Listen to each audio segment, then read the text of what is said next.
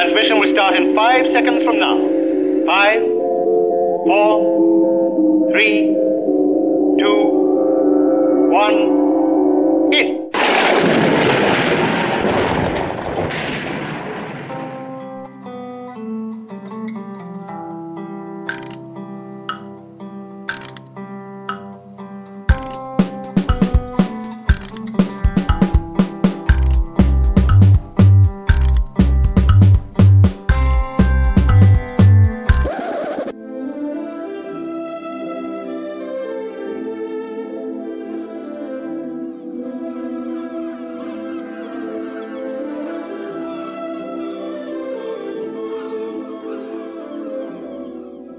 Hello and a very warm welcome to a special edition of the Waffle On podcast.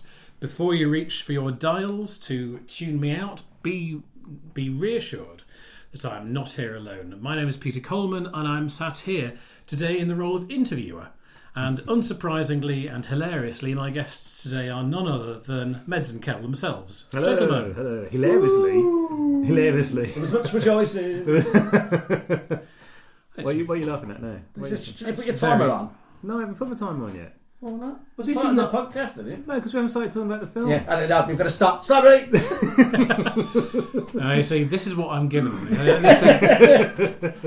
You never put somebody else in the role of host because straight away you end up trying to control two people who, by the best will in the world, will waffle off. Oh, yes. This is what happened at school was about that. It was. Does that explain an awful lot? Does really. Okay.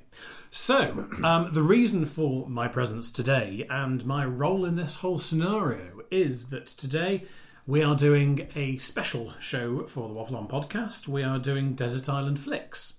And just to explain the concept for anybody who isn't familiar with it, because not only do we have listeners throughout the UK, but also around the world.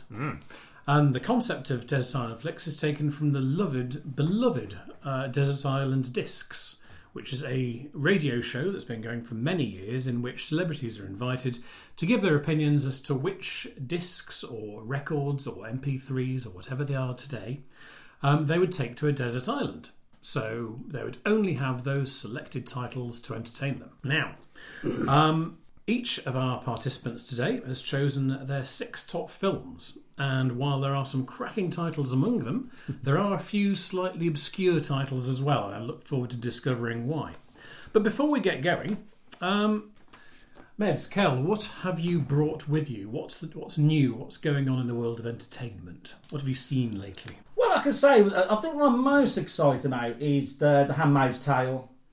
Ooh, okay. Elizabeth Moss. Yeah, it is stunning. But it is the most bleak... Are you watching it, Pete? I'm not. It is stunning. Who's in that? Elizabeth Moss. It's like I say, it's not about really. It's not a starry show. It's a very famous book, isn't it? And it's just I don't know. It's so beautiful in a brutal way. Is You this, know, a, like is you this a get- Netflix thing? Or No, something? it's on channel. It's on Channel 4. It's been on in America. It's on Hulu in America, and it's only a small network. But I mean, it's good to see a drama that's about women, not wrote by men. Do you know what I mean? Like I said, I'm not going to be all right. Written by women and Oh yeah, it's the men are irrelevant in it. Even though the society, women have become irrelevant. It's sort of like an ISIS state where where their fertility is controlled by the state. Is this one where it was no? I told you about where it's sort of in a dystopian future, which it all is at the moment, isn't it? Everywhere's dystopian at the moment, including Britain. Yeah.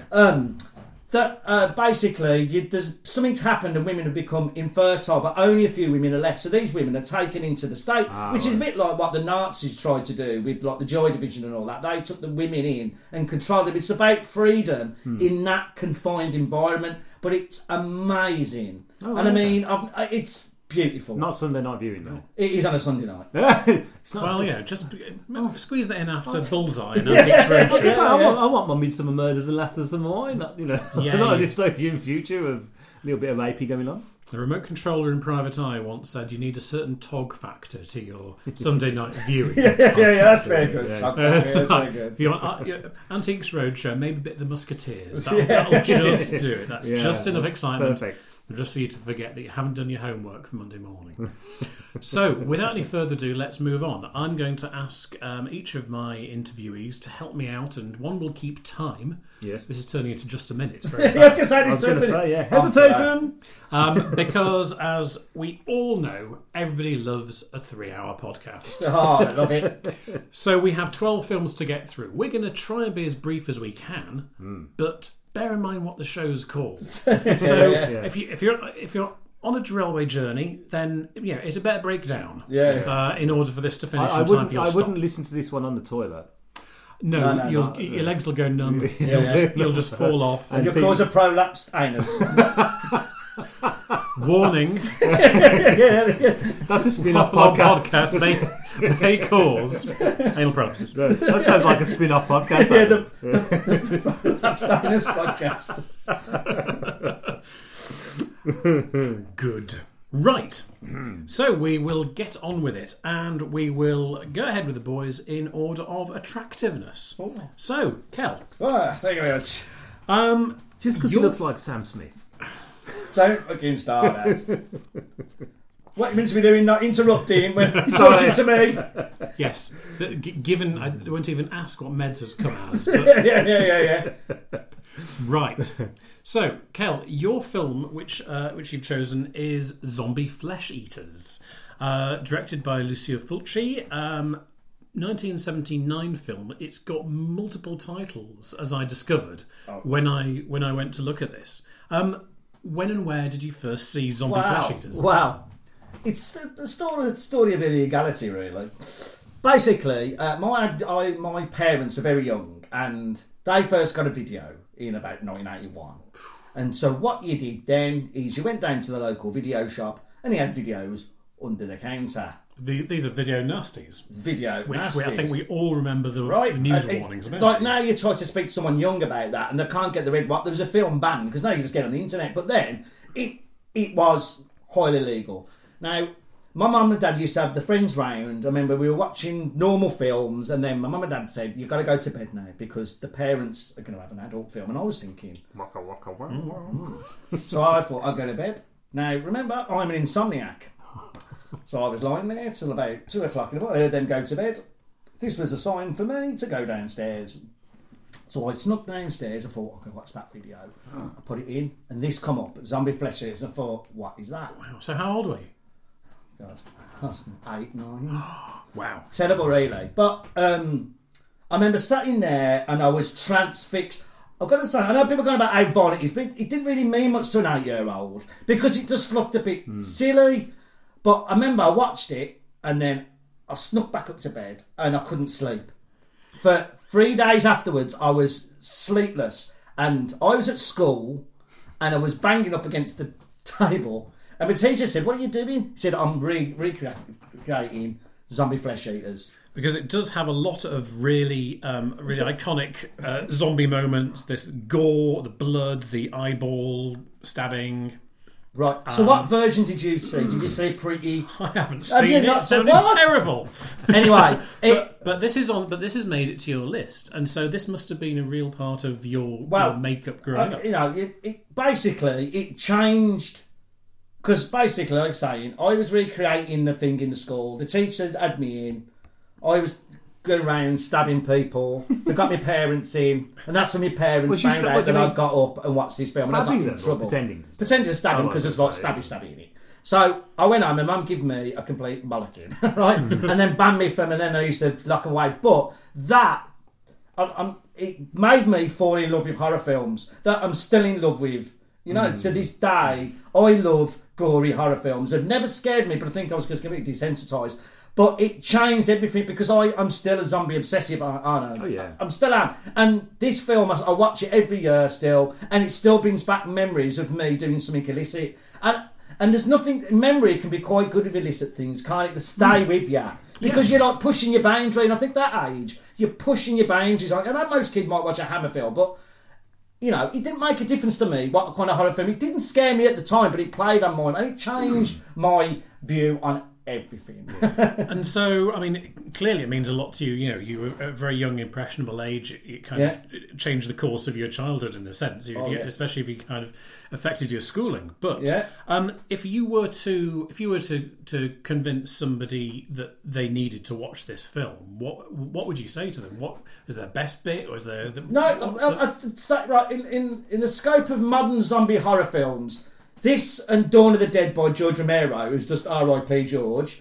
These are the two films that you need to see. Like I said, I've got a young mate at work who only got into zombie films recently, and I give him them two films. These are the two films you need to see, because one's from voodoo and one is from science. And that is the true things of zombieism. They cross all the while, but they're the two. And this has got everything you want. It's like stupid Americans going to foreign climes, getting into trouble and being eaten, right? Because of their fault. Yeah, and it's clearly one of the originals, because, as you said, George Romero's Dawn of the Dead was released the year before this film, and so you've got two of the most iconic zombie films before they even got a chance to be as silly as a lot of people view zombie films to be. And interestingly, that this was sort of released in Italy. Zombie Flesh in Italy was called Zombie. Dawn of the Dead was released in Italy as Zombie 2. Because the end of Zombie Flesh Eaters, they're going to New York. So they saw it as a even though it had nothing to do with each other. Because it sort of cross-pollinated with each other. And even though the story's completely, one's science, one's nature. But I don't know, it's like it is a bit cheesy. It's a zombie, it's a video nasty. The acting's terrible. It's a bit dubbed. The music's all over the place. But my God, does it make me feel good when I watch it. Fantastic. Takes me back to that moment of sneaking down the stairs thinking, my parents are going to kill me. So I carry on doing it. Kel, thank you very much. That was Zombie Flesh Eaters, and that's got us off to a brilliant start. So we'll carry on now.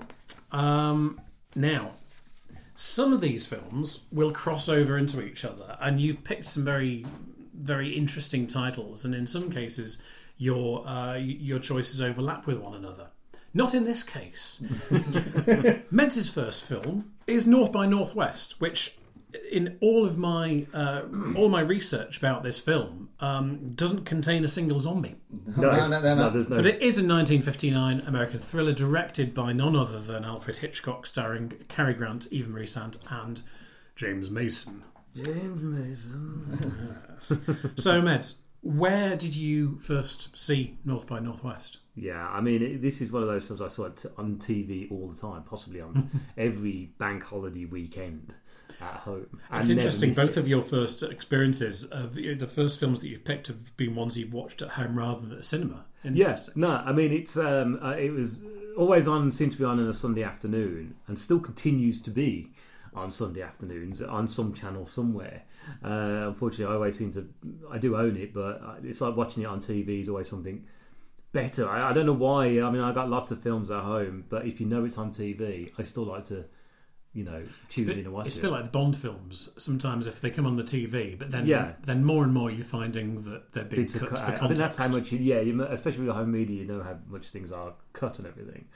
But it was definitely a family film for me. Now, in a Bond link with that, Cary Grant's suit in this film was voted the best suit in film history. Amazing. And you're a dapper man when you get the chance. You like a good suit. I do like a good suit. Yeah. Is that what guides your opinion of this film a little bit? Yeah, a little bit. I mean, I became a huge Cary Grant fan, and I don't know anybody. Well, even Cary Grant famously turned around and said, "Even I would like to be Cary Grant."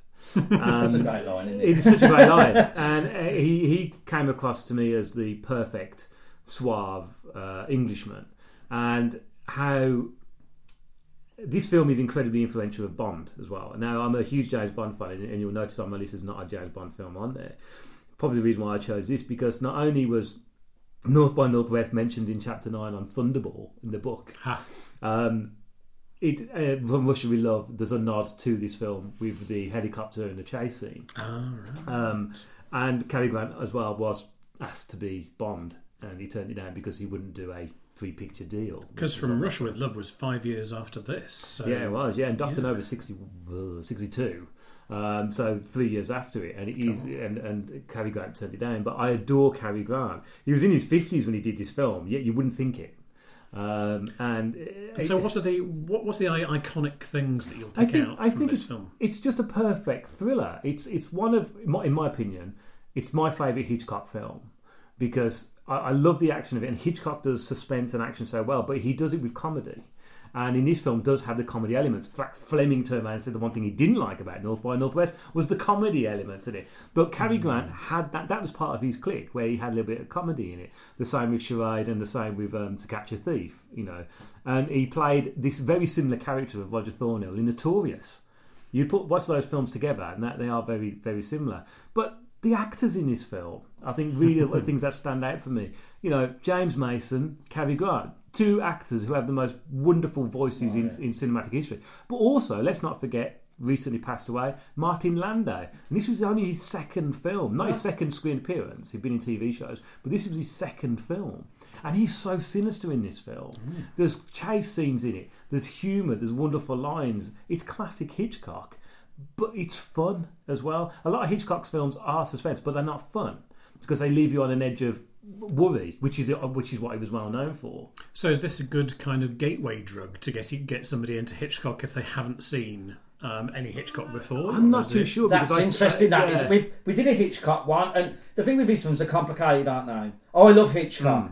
I think it's the most. It's the least sinister. I think a lot of his films after this he got into sexual threat. That was very much part of Hitchcock. This didn't have that. This is purely sort of like misdirection. I'd say it was a good one. I think so. It's definitely. I just think it's definitely one to introduce anyone to Cary Grant. Excellent. It's a fine film. It's been several of the films which have been picked this evening have been categorised by the National Film Registry at the Library of Congress in the US as being culturally, historically, or aesthetically significant. This is one of them. I think Hitchcock insisted on this film being put in the American archive. You've got to love Hitchcock. I think he insisted it be put into preserve because he found it to be such an important film, and he adored Cary Grant. Well, I think that covers up things very nicely. I think it's clearly a very classic film. Clearly a great way into. And you're right, he does wear that suit so well. Yes, so well. Yes. So you're a fan of tailoring in films. So. And the reason why Kingsman, I'm looking forward to Kingsman too because they all look brilliant in that film. I mean, that's going to be amazing. All beautifully done, and especially in the DVD and the Blu-ray remasterings, you can see all of the grain of the grain of the suit and the quality of the tailoring. That's good. Now, double D clutch for a graunchy gear change because once again we're going from so partridge. That's brilliant. There's no smooth segue to take me from North by Northwest, which is, let me remind you, culturally, historically, or aesthetically significant, to breakdance, also known as Breakdance the Movie, Breakin', or Break Street 84. Now, this is going to make me seem really white while I discuss this. Kel, Breakdance 1984, directed by Joel Silberg. Uninspiringly, I've not seen this. And reading about it, there's not a lot written about it, actually. It's one of these very obscure titles. Tell me about it. Now, it's sort of it's a long story, but I'll condense it to very shortly. Right? I remember I got home from school and there was a demonstration on breakdancing, and I'd never seen the like in my life. What are these people doing? Did you see this on Blue Peter? Yeah. It pricked my interest, and I thought, "What's that?" And then my mum come in, who used to take me to the pictures a lot because I was always obsessed with cinema, always have been, always will be. She said, "Oh, there's a film with them in. Do you want you and your brother? Do you want to go and see it on Friday?" I said, "Yeah." Took me to the cinema. And I remember we sat in there. I have never been so excited in a cinema. It's not even about the film itself, really. It's what it stirred in me. And me and my brother couldn't hold ourselves back. Within 20 minutes, we were running to the front of the cinema, rolling around the floor. Couldn't do any of the dancing. And people were staring at us. And from that day, I loved American hip-hop. That has stayed with me all my life, and I still listen to loads of hip hop.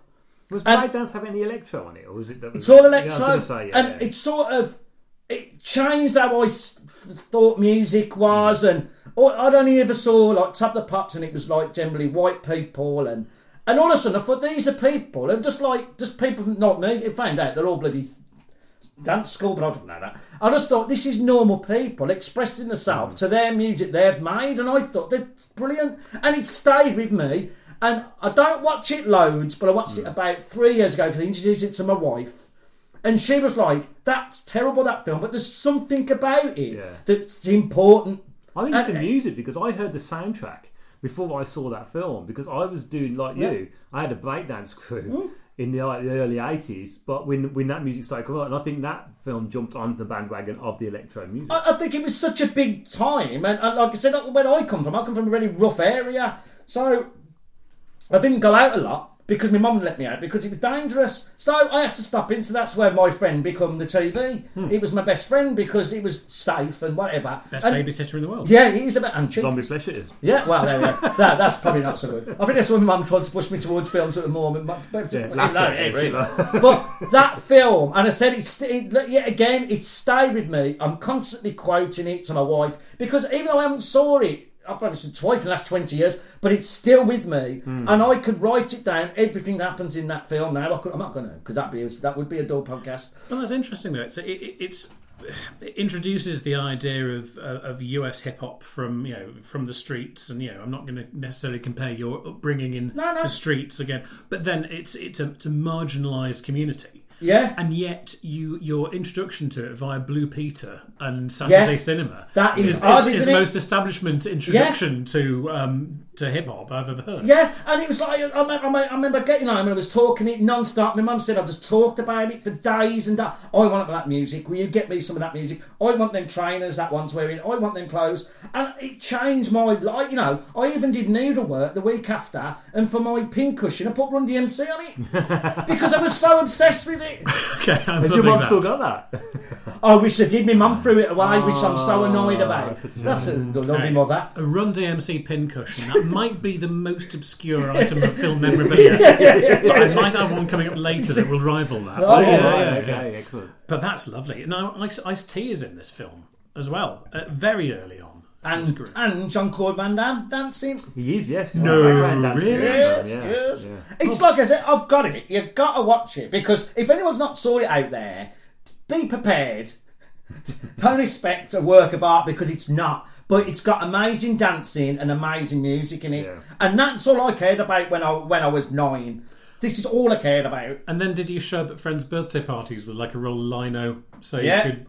I did everything. I remember my dad, because my dad worked at Conveyor Belt Manufactory. He got me a piece of belting that we used as a breakdance mat, and we could roll it all quite easy and take it up to the Swan. It sort of lost the cultural impact of that first hip-hop breakdancing coming into Britain. It was massive, wasn't it? Yeah. Because no one had ever saw the like. No. What is this? And it was also kids on the streets being able to do something other than just hanging around, and it was good. I suppose it's one of those examples of a... craze is probably the wrong word, but a genre or a phenomenon, a cultural phenomenon, but actually being broken by the news rather than finding its way through. Now things do via Reddit and Tumblr and Instagram and everything else, where it snakes its way into the consciousness. It's interesting that it's broken to you by the establishment, and then really great memories. Because I remember you saying about this film that maybe not my favourite all-time film, but is it a film that's really important to me? Well, that's what these things are all about. These films are, yeah. But also how important Blue Peter was. Blue Peter introduced a lot of people to a lot of new things from around the world, and it's a shame that programme is not as big as what it should be, because I think that's kids are missing out on that kind of thing. Because I mean, it's a magazine programme, so anything could come up, and it's just look at this. And it really did in the 80s. It really did have weird shit on there, didn't it? Yeah. You're thinking, what is this? Like I said, you'd have a hip hop, and then he'd be like making a rocket out of a fairy bottle. Yeah. And when you were a kid, like I said, I know you're saying like now the internet, you get everything, but then you didn't get stuff like that, did you? In one place. No. Maybe Boy Don't You in the school holidays, which was terrible. That was terrible. Although that was Russell T Davies' big break on Why Don't You? Oh, was it? Oh, dig. Russell T Davies started off as a researcher on Why Don't You. Oh, yeah. And he told a great story. Now he's being honoured, I think. He's getting an achievement award, I believe. He's been nominated for... Fantastic. Yeah, some kind of achievement anyway. I'm not surprised. So, jumping on, or breakdancing along, yeah. Moonwalking. Caterpilling to the next subject. we're going back into the world of horror now for one of Meds' favourites, Halloween, 1978, directed and scored by none other than John Carpenter, the grandfather of horror. Yeah. At least in colour, anyway. Did you see this at home, or was this a cinema? Nope.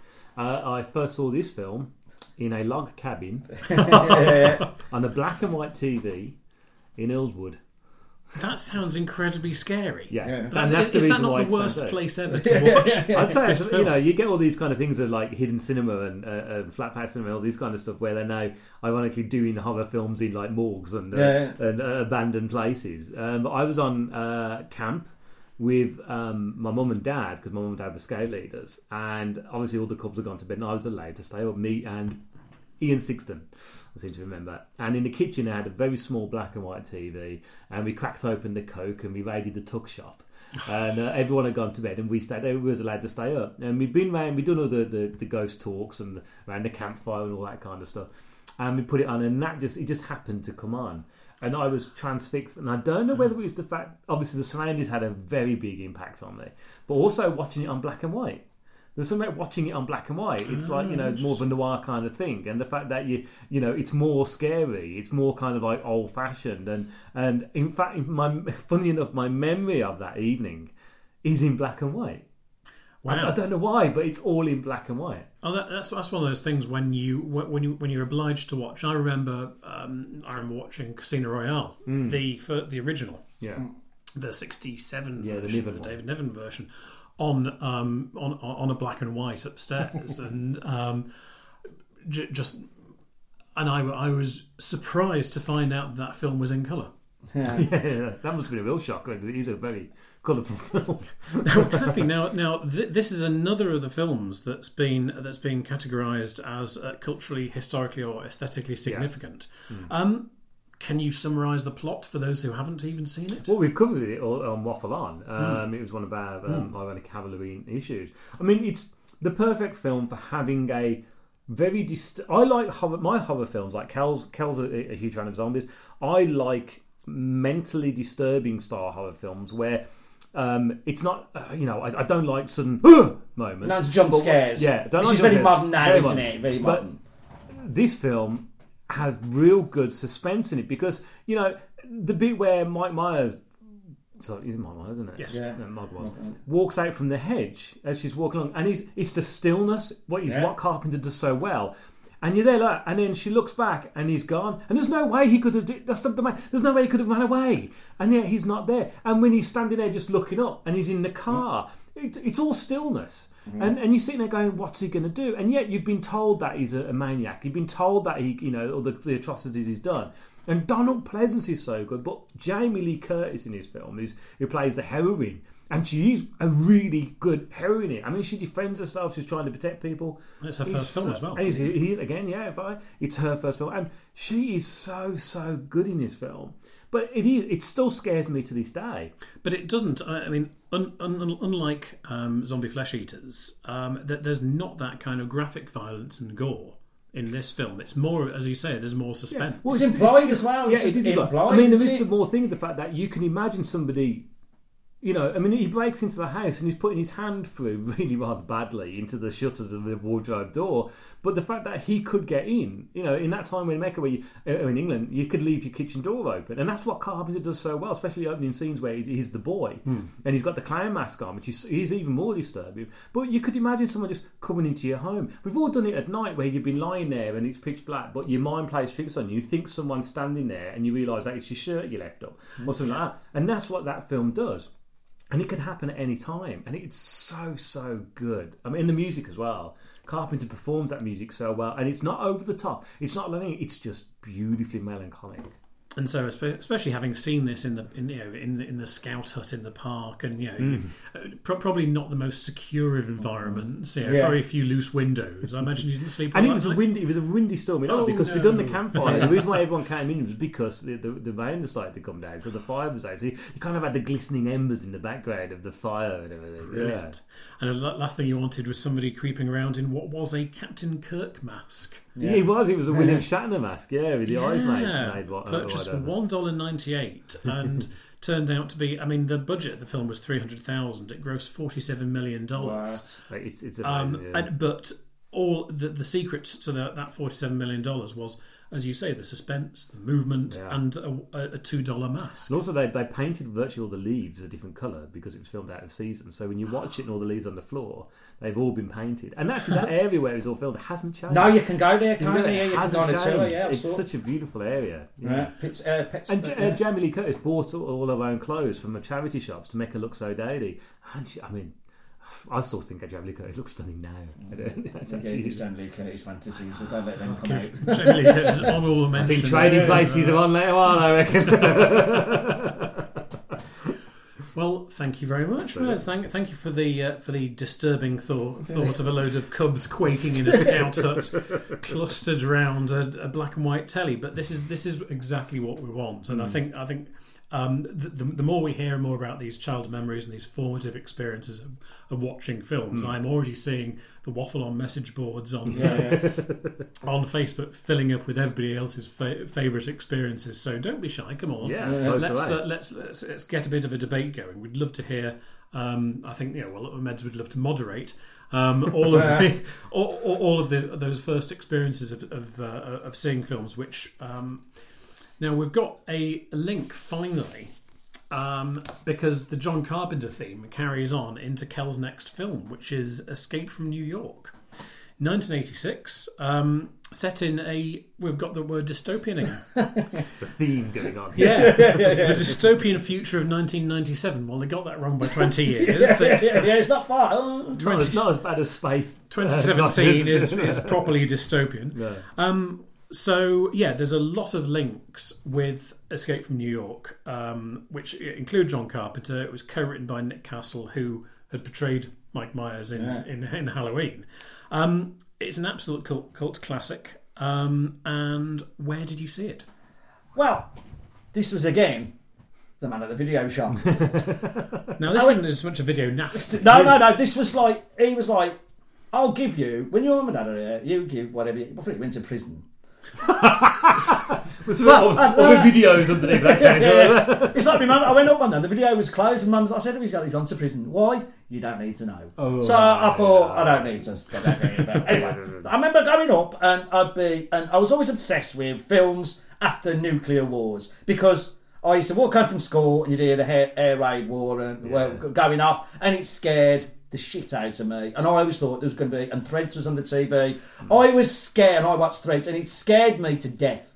And I remember going up to thing, and I was telling the video shop, and he went, "Wow, if you like that, you'll love this film." Then this is like set after the war, even though it didn't. And he gave me this video, and it was like a desolate, and I thought, "Oh, I'm going to love this." I remember going home yet again, went home from school. My mum was at work. Yeah, been bad parenting, I suppose, but they both had to work. So I got home, my brother was upstairs playing snooker or whatever he was doing, and I put this on, and he fucking blew the socks off me. Right. From the first second, I sort of fell in love, in a male way, with Kurt Russell. And my friends used to take the piss out of me when I was young for going on about Kurt Russell too much. But I thought he was the ultimate badass. I thought, look at him, he's got an eye patch on. Right, he hardly speaks in this film. Hardly speaks. He don't even look particularly tough. No. But I just thought this was everything, and this yet again, I use this as a yardstick with films to this day. Is it as good? When I see a film that's set in after the nuclear war or blah blah blah, is it as good as Escape from New York? Has it got a character as great as Snake Plissken? Has it got Lee Van Cleef in it, who's bloody amazing? So yet again, it was just a film. I was about 11, 12. This isn't super violent, but you shouldn't watch it when you're 11. But I was so desensitised to violence by this stage, it didn't really matter. It was like a flow over me. But yet again, it's still, I watched it about 3 weeks ago again, and Really? I must have saw it 100 times, and it's still. Didn't we have me right. the Kurt Russell birthday party? Yeah, we even had his 40th birthday, but no, 50th birthday party. We went out on the piss for Kurt Russell's 50th And do you remember birthday. we had the poster in the living room? Do you remember what the tagline was? Bring a beer, bring a beer. We're obsessed with his beard because after this it was the thing and it was everything. Thing, And it's like I become obsessed with John Carpenter, and I even went and saw him last year perform this live. Wow. And I've never had such a feel. I got up and I was shouting my mouth off because I couldn't hold myself back because it meant that much to me to see that on the big screen. John With Carpenter's him in there front of doing me it, playing it on the keyboard. It's like, oh my God. And there was there must have been 2,000 other like-minded people in there. And that's when I found John Carpenter means so much to people and is the most best famous person with the initials JC. Who is also a carpenter. yeah. So, how does that? It had a sequel some 11 years later. How does that stand up? No, we're not even going to go. We're not going to talk about it, even though it was. No, Kurt like I Russell and said, Carpenter it's again. sort of him taking the piss out of that first film. It's like typical John Carpenter. He's the money to a sequel. I know. I'm going to rip that one and ruin it because that's what because he hated the studios. So if I went on for this show, I will ruin myself in the studios. Which you've got to admire anyone like that. That was a bit like the people who did that sequel to Jason Statham's film. You know the Oh yeah, but Crank 2. Crank That was 2. the same. Let's ruin it. Let's ruin it. Like I say, it's got Peter Fonda in it, and I love Peter Fonda. Steve Buscemi. Right, it's got Steve Buscemi. I like it, and it's got Kurt Russell being good at it, but it's just like a parody of it. It's It's got the worst surfing scene. I think it's unwatchable. It's sort of it's unwatchable. terrible. And I don't want to say that about JC, but he'd like that. If you send him a message, you go, yeah, good, that's what I was trying for. But Escape from New York. That's your memory, and you're sticking with your 1986 It'll memory always out be of that. with me. It was a firm film we used to watch at the flat quite a lot. Yeah, again, a lot of these films, like I said, you'll see as we go on, a lot of films is where me and Simon Meds bonded on films. And when we first moved in together, as we'll talk about in a bit, when I talk about film in a bit, that we used to watch all these films. That's all a lot of our Waffle and films we used to watch all the while. Friday night, right? You didn't have a lot of money. Let's watch films every night. Watch films every night, and it was all a lot of these kind of films. Yeah, and that's where it comes. I feel films can be quite. As well as a single experience, I think it can be a great shared experience, even if you're not speaking to each other. When you're watching it, it's just good to be there. Yeah, because you are, as you say, it's the whole experience. Comedy is the ultimate one like that, isn't it? Yes. Yes, yeah. Well, comedy and horror because you get those reactions. You Yeah, know, you and don't, you it don't plays tend off to and get- it's been proven that it does, doesn't A it? cinema full of people going ha ha ha, or going Yeah. adds to that environment of the film. As if you were the only person in the cinema, and you go, it's Yeah. really Right. funny, but I don't. Especially if you're English, I don't really want to laugh. Yeah. Because there's an awful lot of warmth, and I'm going to use that word fairly advisedly, about the format in which you've seen a lot of these films in. We're talking VHS. Yeah. Yeah. So you're talking, especially, your urchin years, Yeah. when you're scribbling around with your tiny little Donald Trump hands trying Yeah, to think of a massive tape. Yeah. Oh, Peter Max I had, so it was still pretty small. Oh wow, even better. But there's a warm glow to a copied or even a badly tracked VHS yes. tape, which I think is it's probably our generation's equivalent of a small scratch or a bump on a vinyl record. Yeah, actually, definitely, because there's something to be said for watching something on video, just because you don't get the little glitch, you don't get the me and sorting itself out. Simon, me and Meds used to have a video called Old Crunk. Yeah, we did, didn't we? Right? Yeah. I had a video from my childhood. When I was my mum bought it me when I was about 12, and I still had it when I was in my early 20s. You remember it? The one that you connected up to the fan. Yeah, I clicked into it. I used to, that's my urge. I was always doing illegal things with electricity as well. So I thought, I wonder if I could Because that had connect a flat got nearly burned there. yeah, I could connect the video up to a fan. I don't know how I did it, but I managed to do it. How the hell did you know what? I don't know, I was just messing around with the wires at the back, and I just, I know I also got electric shocks around about this time. Okay. There's me experimenting, but it was such an old thingy, yeah. and you had to hit it with a hammer to get it working. Yeah. But it lasted me, and my It was mum, top loader, wasn't it? yeah, a top loader that, and my mum threw it away in the end, and I was so disappointed because I wanted to have it all my life, but she said it was a health hazard.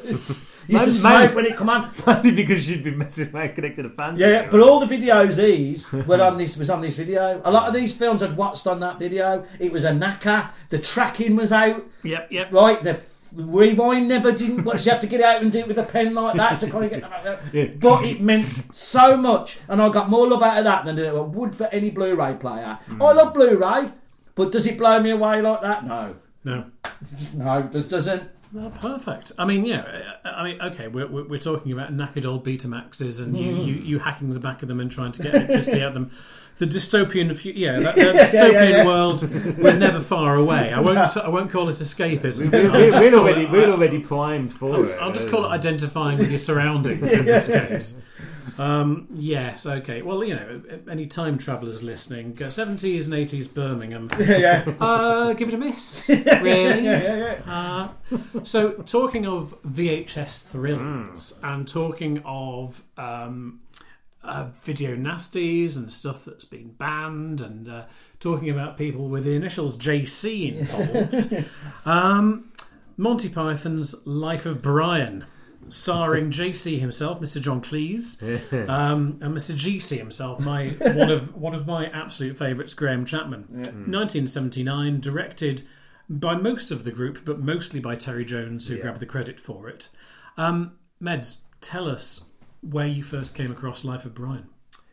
Now, this is a bit of a hazy one because I think I saw it on TV, but my ultimate memory is of owning it on video. And there we go again with the magic of VHS. Because Python had been an incredibly important part of my life growing up from such a young age, like Doctor Who was in 79. I remember seeing Monty Python when I was about 4 or 5 because it was always on TV at home. And I bought the records, I had them on tape. I had Drury Lane on LP, I know you did as well, Cal. Mm-hmm. And I had the books. And when I went to school, like you are, there wasn't many of people who went to my junior school to my secondary school. I met Kel on my first day at school.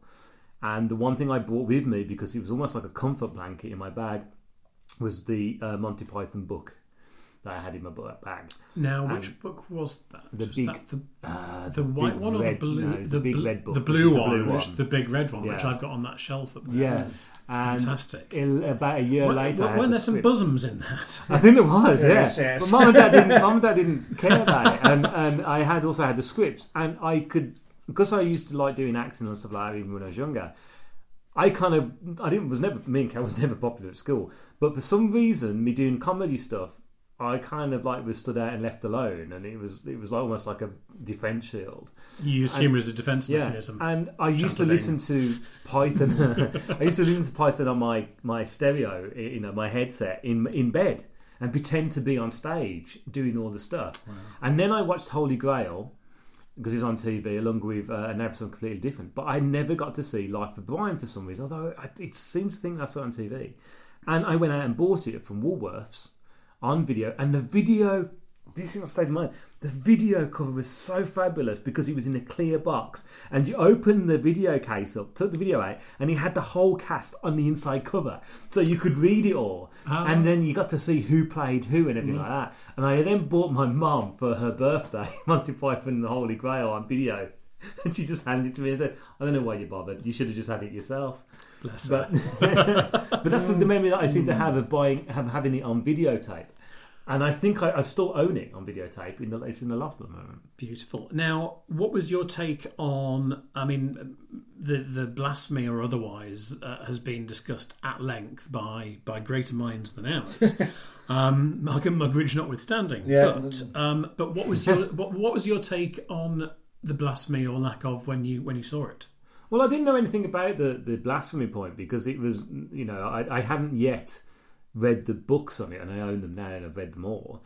So when I put it on because it was Monty Python, and that was it, simple as that. But the fact that Jesus is at the beginning of the film, I got it straight away that it was about somebody else. And I always struggle I don't believe anybody's arguing that it's blasphemous when the fact that Christ is at the beginning, and they had such respect for it, as they said. When you have a character and that you're being accused of blasphemy when the character's in it at the beginning of the film, you can't say it's against that. So I didn't notice anything. I just loved the fact that Python, for me, when I do writing, I'm notorious for doing dialogue writing. I love dialogue writing. And Python, especially Cleese and Chapman, they were the ones who always wrote the argument stuff and the death scene sketch with, like, when my mum's in the bag, oh, she's an eater. Their dialogue is so good. And that even the Sermon on the Mount, speak up. Oh, blessed are the cheesemakers. To me, that's just what the whole of Python was all about. These wonderful ways of sticking in unusual words that you'd never... Why would anybody talk about cheesemakers, in that time period? Well, obviously, it's a blanket term for any manufacturer of dairy products. There you go. But again, Chapman was, such an understated actor because he was so shy about everything. And actually one of his wonderful films is Yellowbeard, which he was virtually in charge of the whole thing, Martin Feldman's last film. In fact, he died while filming it. He stands out so well, and so does Terry Jones directing. Jones directs that film so well. In fact, the only bad thing in that film is Terry Gilliam's contribution with the space thing, but it's neither here nor there. Yeah. So, Life of Brian, for you, it's got to be the best of the Python films. It is the best of the Python film, and there's always something nice in every Python film. But I mean, I in fact, out of all my list of films, I toyed with the idea of putting this one in purely because of the fact that I didn't want to put my favourite films in my list. This is a list of things that means to do. But Life of Brian, it kind of kept me sane when I was younger.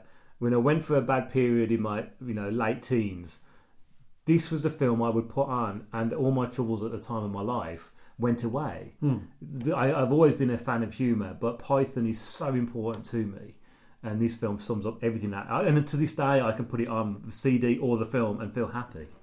And this film pokes fun at an awful lot of different groups. It pokes fun at the establishment. It pokes fun at any kind of cult. Yeah, you can't get swept away in any kind of cult, whether it be Scientology or any kind of strange religion or any isms. I mean, especially at the moment where we have terrorism going on. I think honestly, hand on heart, because it's not criticising, it's not having to go at people, but I think this is one of those films that you should put on for kids. At school, you might have to be a little bit careful with the Judy scene, but it says so much about how you shouldn't follow people just because they say, I think you're the side, and I should know because I've followed a few. It's perfect. It's a brilliant line. Absolutely. There's an awful lot of truth in it, and it's a smashing film and well worth the listen. And I don't think you'd get tired of watching that. I think we have done it on. We have done it on Waffle. We've done all the Pythons, apart from Me and Life. Yeah, I think so. But we're not going to stray too far from Jesus, the baby Jesus, from the baby Jesus, because again we're continuing on with the Jesus theme. Kel's next film is The Last Temptation of Christ, 1988 epic drama film directed by Martin Scorsese, not written by Jesus and the disciples, because they made it very, very clear that this was not based on the Gospels in any form, much like Life of Brian. Yeah. Both of these films have distinguished themselves by being part of a Channel 4 season that I think you might remember from the early 90s, which was Banned Films. Oh, yeah. And I'm wondering if that's when you first saw this. It is. This was after I moved, when Simon had moved out, and I'd moved in with my friend Kev, and he was really into theology, and he wasn't religious in any way, but he was really interested in reading about religion. So, theology, but not a religious person. And he was obsessed with this book, the book. He was obsessed with it. And, this was before my love of reading sort of come about, really. I was just like a TV kid. And he said, "Oh, read this book." I don't want it. And he said, "Well, watch the film then. Watch the film." And then he come up to me about a week later, "It's going to be on. It's on Channel 4. Watch it." And I thought, I ain't going to like this. And I was yet again, I'm an atheist.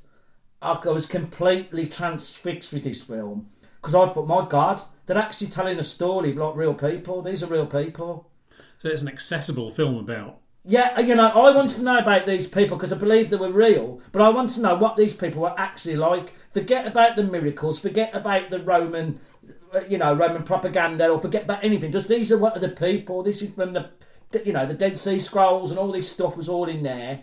And then, but the most important thing about this film, what I loved about it, when I met my wife at the time, when she first was coming back to my house, she said, "Oh, can I come back and watch a film?" And I thought, this means something else. So this will go all right. And she come in and we sat down and my friend had gone to bed and he said, "Put on one of your favourite films." I thought, I'm going to test her now. Okay, well, this is a test. Lexus C. So I put Last Temptation of Christ and sat there. She looked at me. She went, "Oh, I've never saw this film, but I want to watch all of it." And we sat up till 3 a.m. watching that film. So you didn't get it. So you didn't get what you came for anyway. No. But it said I knew that was the right person for me. Nice. She'd sat down on the patience. first date and watched Last Temptation of Christ. That's a heavy film. It's a beautiful film. And Willem Dafoe is amazing in it. One of my favourite actors. We got Dafoe, Keitel, and as Judas, Judas, and David Bowie as well. yeah. Have you saw this film, Pete? No, I've only ever seen clips of it, and it's actually I was interested in reading about it because it was a 1955 novel. It's a very famous novel. So yeah, and especially because it's likely to cause controversy in a very different way to The Life of Brian. It did get boycotted by a lot of people. It is still banned in the Philippines and Singapore even now. What? Jesus was a real man and liked to have sex. Well, that's a shock, isn't it? Yeah. He didn't do, he weren't famous till he was 27. So what has he done with all these bloody lives? What have he been doing? Normal things. Made tables. Normal thing. No, he actually, he made crosses. Yeah. That's what he made crosses for the crucifixion. That's what Carpenter did then. So he like weren't making hobby horses. So in essence, it was like a busman's holiday at the end of his life. We're going back to things, but and like I said, again, it's not my favourite film. It's just nowhere near, but it's got a very important part of because I met my wife. I say this film is our film, which is most people go to romantic comedy. My wife sat up till 3 a.m. and watched Last Temptation of Christ. I thought this is the person for me. With all the failings she's got. Well, I have as well. But that is always in there. And I think, she loves films as much as me. And I think you sat and watched that because most girls would think, he must be a religious weirdo. They would, wouldn't they? It's a peculiar thing to be taken home to watch. I think if you'd put on Lewis Grade's, Jesus of Nazareth, you might have had a different scenario. Well, that's the only religion I ever knew growing up. My dad's a Catholic. I had to go to Sunday school and I always hated it. I thought, this is not real. I got thrown out of RE for questioning that Jesus might be black. I thought you can't have your own thought. And I watched this film and I thought, people have got their own ideas on what religion is. These are real people. Look at these people as real. They did great things as real people, not some bloody cosmic dictator. I think I'm not going to argue with that. No, it's interesting, and in looking at these films and in listening to you guys talking about them, it's given me a guide as to a lot of these which I haven't to my cost seen. Also, I think Willem Dafoe is. I mean, he just to show how much of a great actor. I'll tell you, even religious people who think, I can't watch that film because they've listened to what someone's told them, just don't watch it yourself and think, oh my God, they were great because they were normal. Because your film there and my last one with Life of Brian is exactly the same kind of thing, where it's the fact that, it so annoys me when people turn around and say, I'm not watching it because. It's like, well, no, watch it first, then make it. And if you don't like it, if you find it offensive, then fine, at least you give it a chance. Because I'm sure there's people who are equally offended by both for wrong reasons anyway. Like Mrs. Brown's Boys. Well, yes, anybody watches Mrs. Brown's Boys. But yes, let's not even go there.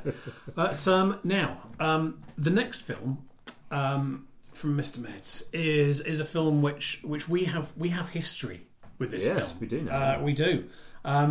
Because in an earlier Waffle On podcast, you tied me to a chair and made me watch The Blues Brothers. Yeah. 1980 musical crime comedy film directed by John Landis. Yes. When did you first become aware of this film that I'm still slightly questioning about? 1986. Wow. I first saw it. Again, Channel 4, late at night. Brilliant. We owe a lot of this to Channel 4, don't we? Channel 4. In fact, I saw it. I saw half of it about a year before, and I got so into it.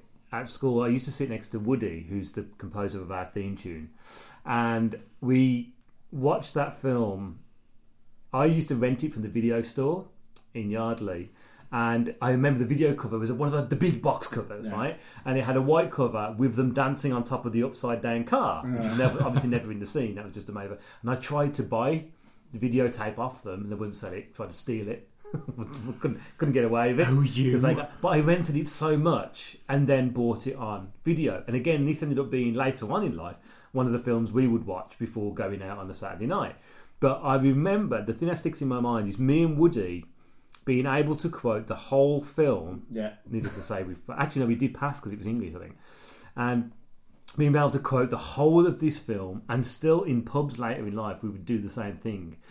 But buying the video, was it the video or the DVD? I can't remember which it was now.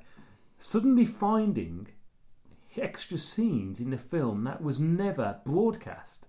Because there's a TV cut for TV some of these cut things. and a thingy cut. Yeah. And suddenly seeing there's a bit where you see Elwood in his factory, and you see where the car gets parked in an electrical kind of car park, which is the reason why apparently John Landis and Dan Aykroyd, because Dan Aykroyd wrote this, where the car gets its power from, where it's able to do these strange jumps and can sort of last for so long. The music's fabulous in it, and again, I had the soundtrack, and I got obsessed with the Blues Brothers, with Danny Aykroyd, with John Belushi. I had the huge poster. You remember the poster on my bedroom wall? This massive poster. It was about the size of your kitchen, your chimney breast there. Oh, yeah. And it was huge. I had the soundtrack. I had the briefcase full of blues, which was the live, which was the live album, which I first borrowed from Birmingham Central Library on LP. God rest its soul. Yeah. And because that was taken from the amphitheatre, which was they opened for Steve Martin, and they recorded that show live, and that was their first album. So I mean, a lot of quotable lines in this, as were in Life of Brian. But with this one, you've got the added bonus of the thing I loved about the film was actually getting to see all of these music stars: Cab Calloway, James Brown, Aretha Franklin, Ray Charles, John Lee Hooker. And that's an extended scene as well. And you've got proper musical performances, and in some cases acting performances from these people, which if you'd waited even 10 years to do it, you'd have lost half of them. Well, I was blessed. I always remember that when they knocked down the old Swan Market pub and was building what is there now an office block on the left-hand side by the library. And they had the Blues Brothers band on tour with Cab Calloway, right? And I really wanted to go and see it, and I just, for some reason, I didn't go. Mum and Dad wouldn't let me, or we couldn't get the money to go. But I vowed I would go and see them. The year later, sadly, Cab Calloway then died. They then did another tour, and I got to see them. And it was the band you saw in the film, along with Eddie Floyd, the singer, who was well known for doing all those. So it's the band like Donald Duck and... Yeah, he was. Well, which of course, Donald Duck Dunn and Steve Cropper was Booker T and the MGs. Yeah. They've got the greatest rhythm sections of all time. Duck Dunn sadly recently passed away. Yeah, he did, yeah. Matt Guitar Murphy, Blue Lou Marini, Tom Bones Malone... Mr. Fabulous. Brilliant names as well, didn't they? Willie Nut. Didn't know. Yeah, it was a fantastic. It was the proper band. It was the proper band in the film, and I saw them at the Alexander Theatre, and it was just superbly fabulous. It was brilliant. And so from watching it on Channel 4 to going actually seeing the live blues band playing, I think it's all the music as well. The music will anchor itself in your memories, I'm sure. Yeah. It was a very expensive film. It was, and also a failure when it first came out. It was deemed a flop. didn't make it. See, I think this is what I think of you most of growing up with you. Because he did love Monty Python. I know he did, but he was always on about the Blues Brothers. Now, which is weird, because it's one of the films where... I'm not a massive fan of it, so it's one of the only ones where we had. Well, no, I don't dislike it, and I watch it many times, but I'm never mad for it. It's a very long film. It's a bit. I don't know. I just find it a bit much. It's a bit contrived for me. And this was the only. He was always on about it. Always on about the Blues Brothers. Him and Woody be sitting in class, they're doing all them doing all the lines out of it. You go round his house, have the records on. He's always going on about the Blues Brothers, so I know what this means. The first comic relief which we did at school. We was at school in the first Corrie side, and you could dress up and do Fancy, that walk. yes. I went as Elwood Blues. Yeah, you There's did, a yeah. photograph my mum's got of me with it was a blue fisherman's hat. Yeah. And I had that on with the sunglasses. I think Richard Stansbury was Jake, I think.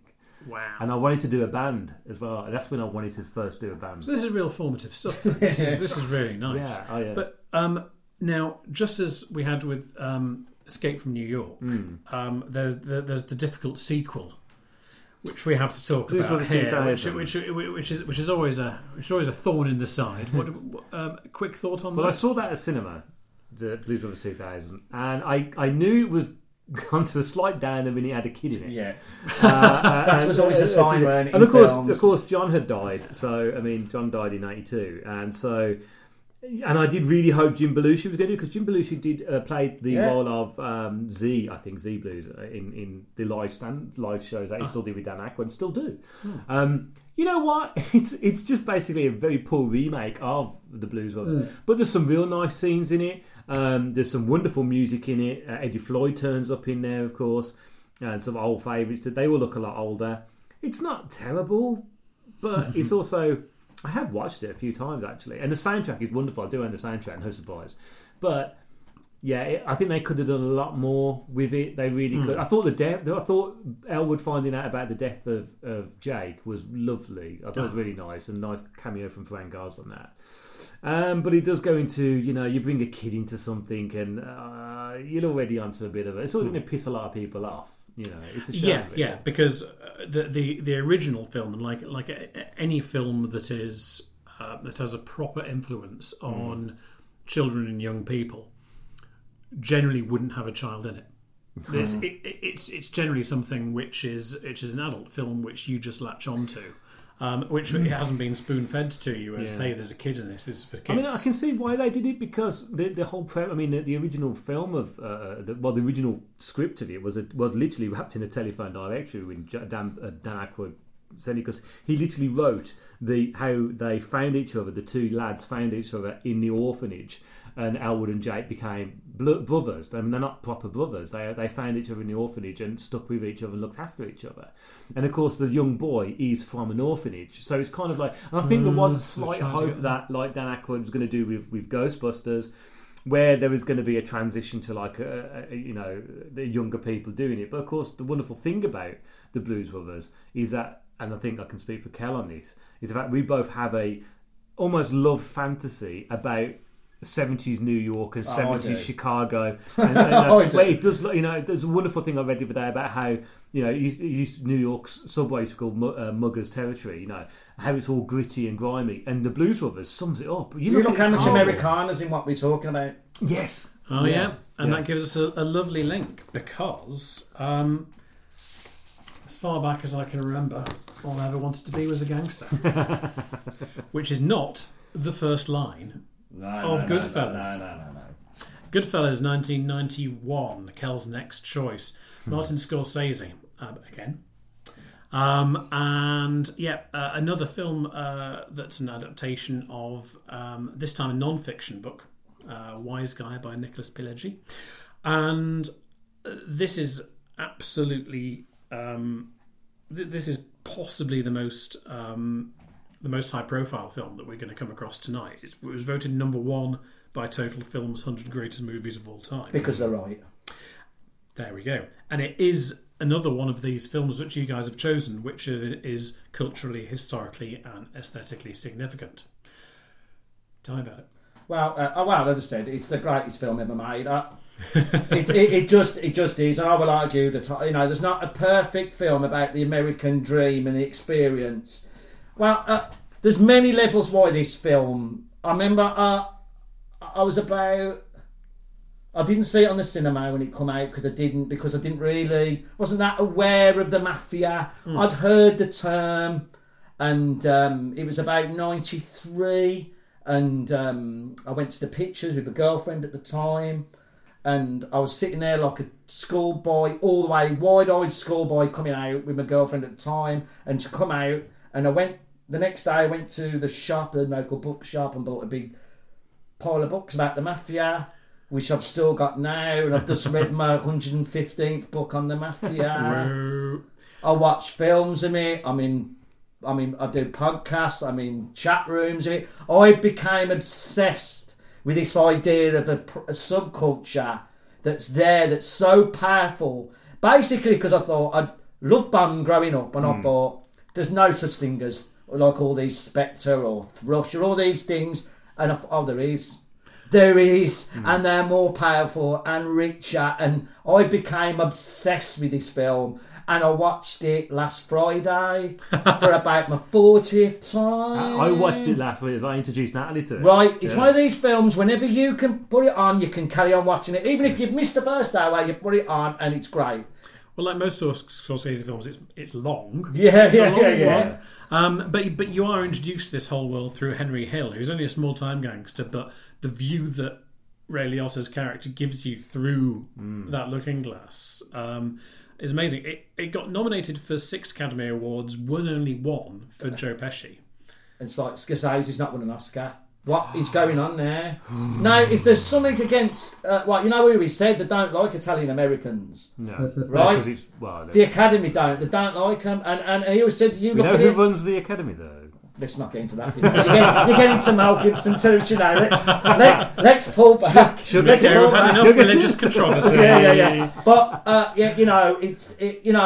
I love all his films. He's my favourite director. I think, he's still making great films and he's 70 odd, but this to me is his work of art. Yeah. And you said this is culturally significant. It is culturally significant because I think, it's a bit fantastical. The actual, I read Wise Guys, a great book. It's a very different experience. Yeah. You read Wise, it's very different. I got that well. Read that. It's very, very different. But my God, if you want to think of the American dream about coming from nothing and grabbing it all, a bit like the way Scarface is for another generation of rappers and that, they saw the same thing. He grabs, and this is Henry Hill. He's nothing. I know. I'm going to be part of these people and be powerful. Well, even in prison.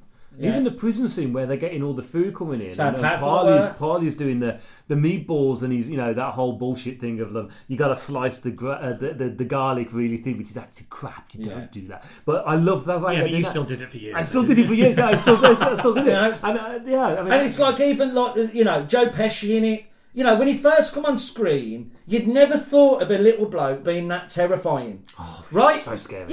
You think, usually the terrifying is the big bloke, the big muscly bloke, and he's a little bloke. Oh yeah, because the guy who was portraying Tommy DeSimone, apparently his portrayal was pretty much bang on accurate with the fact that Tommy DeSimone was a huge guy. Yeah. But Joe Pesci just acted that big. Yeah. And also, I think you feel... although he's a horrible now, he's probably the worst person in that film. No, he was a raving psychopath as well. Yet you do feel when he's taken out, when the scene where he realises where he goes, and he gets taken out, you do, and you shouldn't. You feel quite sad for him. Yeah. Because he was never really... The interesting thing about his cat, that Tommy, why he was like he was his father was the mafioso, and he got caught and he ratted his friends out.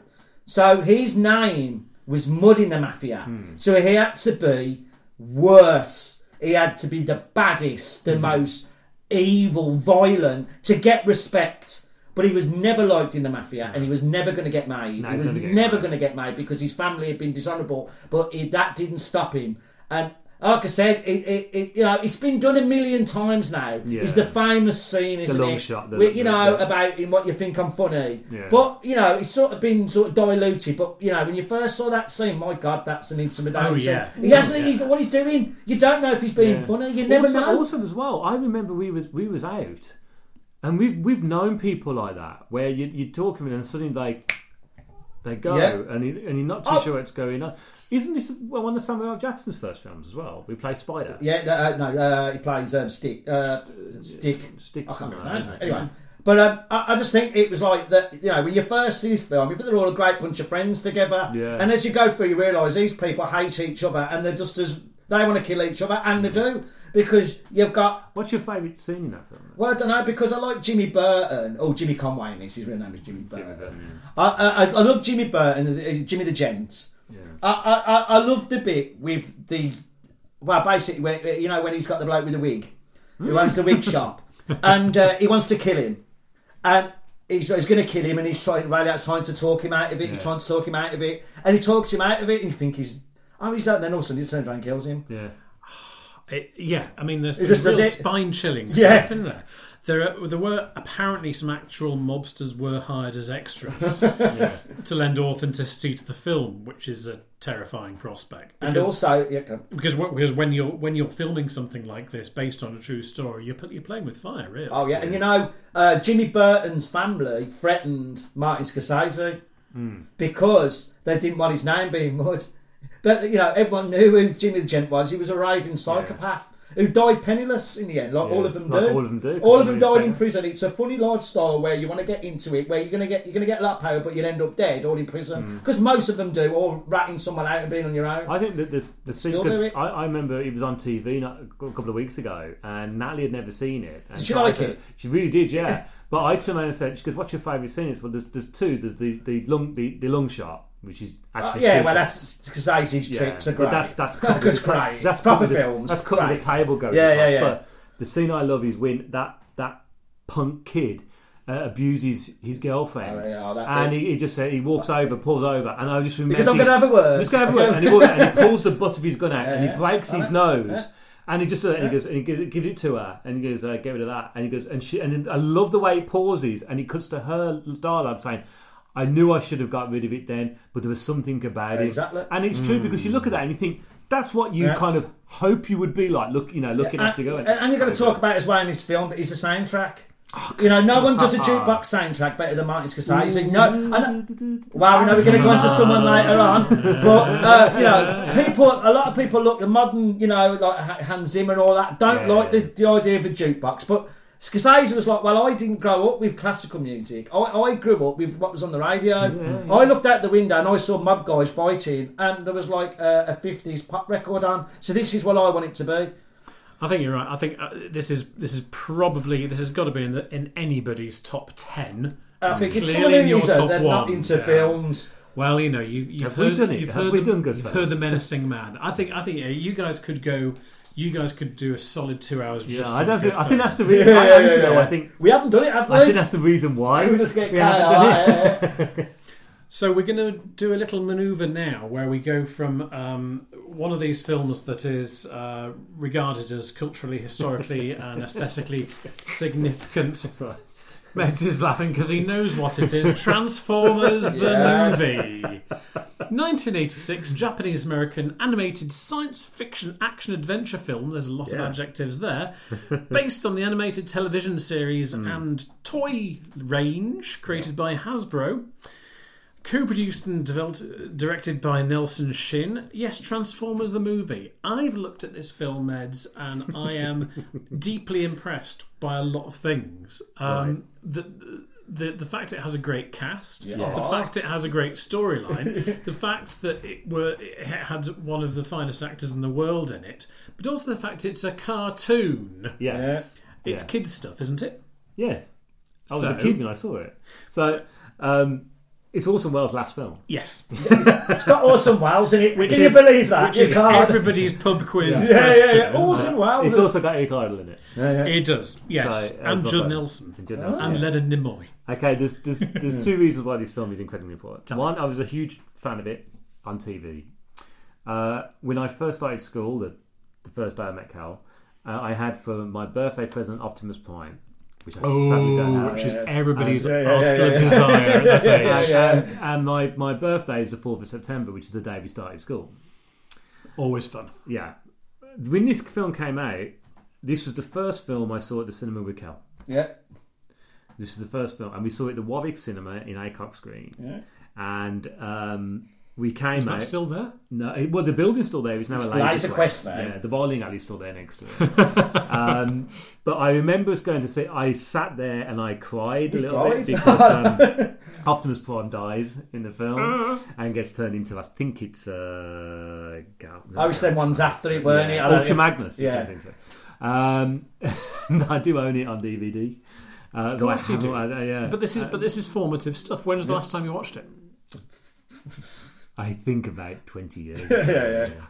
Is this the right kind of film that you would pop your daughter down in front Absolutely. of now? No, it is actually it is a wonderful film, and the animation in it I think is fantastic because it still keeps to the honesty of the cartoon TV series, which was really, really good, and the toys were near enough dead on to the actual cartoon. Which was Apart from Megatron. Megatron was hard to do because it was a handgun, yeah, and also Soundwave, which was like Optimus Prime. You can imagine because he's a big lobby and turns up, and then he's you got a handgun. How does that happen? How does that work? But of course, when you're a kid, you don't think about stuff like that. But it is a really good story. It's actually really quite moving as well. But I remember us running out of the cinema and doing the noises of running down to get the number 11 bus back home. Yeah. And that stayed in my memory. And that's the reason why I chose it, because as what Kelter said, that our friendship was bonded through films. And, it's the one film that stands out, the fact that we've been to cinema many times together, but this was the very first film we both saw together. And we're quite, like I said, it was a time when you were quite young and going on your own. We was 12 Just years, go miles away. 12, 13 years old when this came out. And we got really teary in there. Yeah, It was embarrassing. Because you don't get that opportunity very often. You had a show which you were watching, coming from school and watch it over tea time. Yeah. Watch your kind of TV show over tea time, and then suddenly you find it on the big screen. Yeah. Somebody's carried it through. It's quite common now, but then it just wasn't, was it? And I was obsessed with it because I think it was that and Superman, I was really obsessed with buying comics of Superman. But with Transformers, I had to have the toys, and they were really expensive as they still I think are. I remember they were. Yeah, and Jetfire, which I remember having for Christmas, must have cost me mum and dad. And I'm really upset because I knew I hadn't thrown them away, and I knew I kept the boxes, and we have no idea where they are. And it's I might have transformed into something else. That's a good point. It's a good film. Deceptive bunch, this lot. And I bought it on DVD purely for the fact that because a lot of the films I own at home, and there's 700 of them, are not necessarily films I would just go and pick out, but they are important for me, and they have something that the reason why. And Transformers the movie is one of them. And this is one of those films that just takes you to a happy place. It really is, yeah. I really want to watch it now. Yeah, I think you should sit your daughter down in front of it. Yeah, there is always that. Yeah, the trouble is you're then going to be faced with a massive toy bill. Yeah. Well, no, that's what's fantastic about having kids is the fact that my daughter likes Lego and I adore Lego. So I buy Lego. Are you sure you want something? I think you should have Lego for blah. And she actually just watched Transformers, but the new Transformers she's on, which is the animation is nowhere near as good. And them awful films. The new films. Yeah, let's just make sure the listeners know that this is the '86 film, not the Michael Bay films, which are abysmal. Quick honourable mention. You said it was Orson Welles' last film. It was also Scatman Crothers' last film. Oh wow! With a lovely link to The Shining, which is one I'm surprised that neither of you went for actually. But we'll talk more later. Wasn't Leonard Nimoy in this film? Yes. Yeah. Okay. Yes.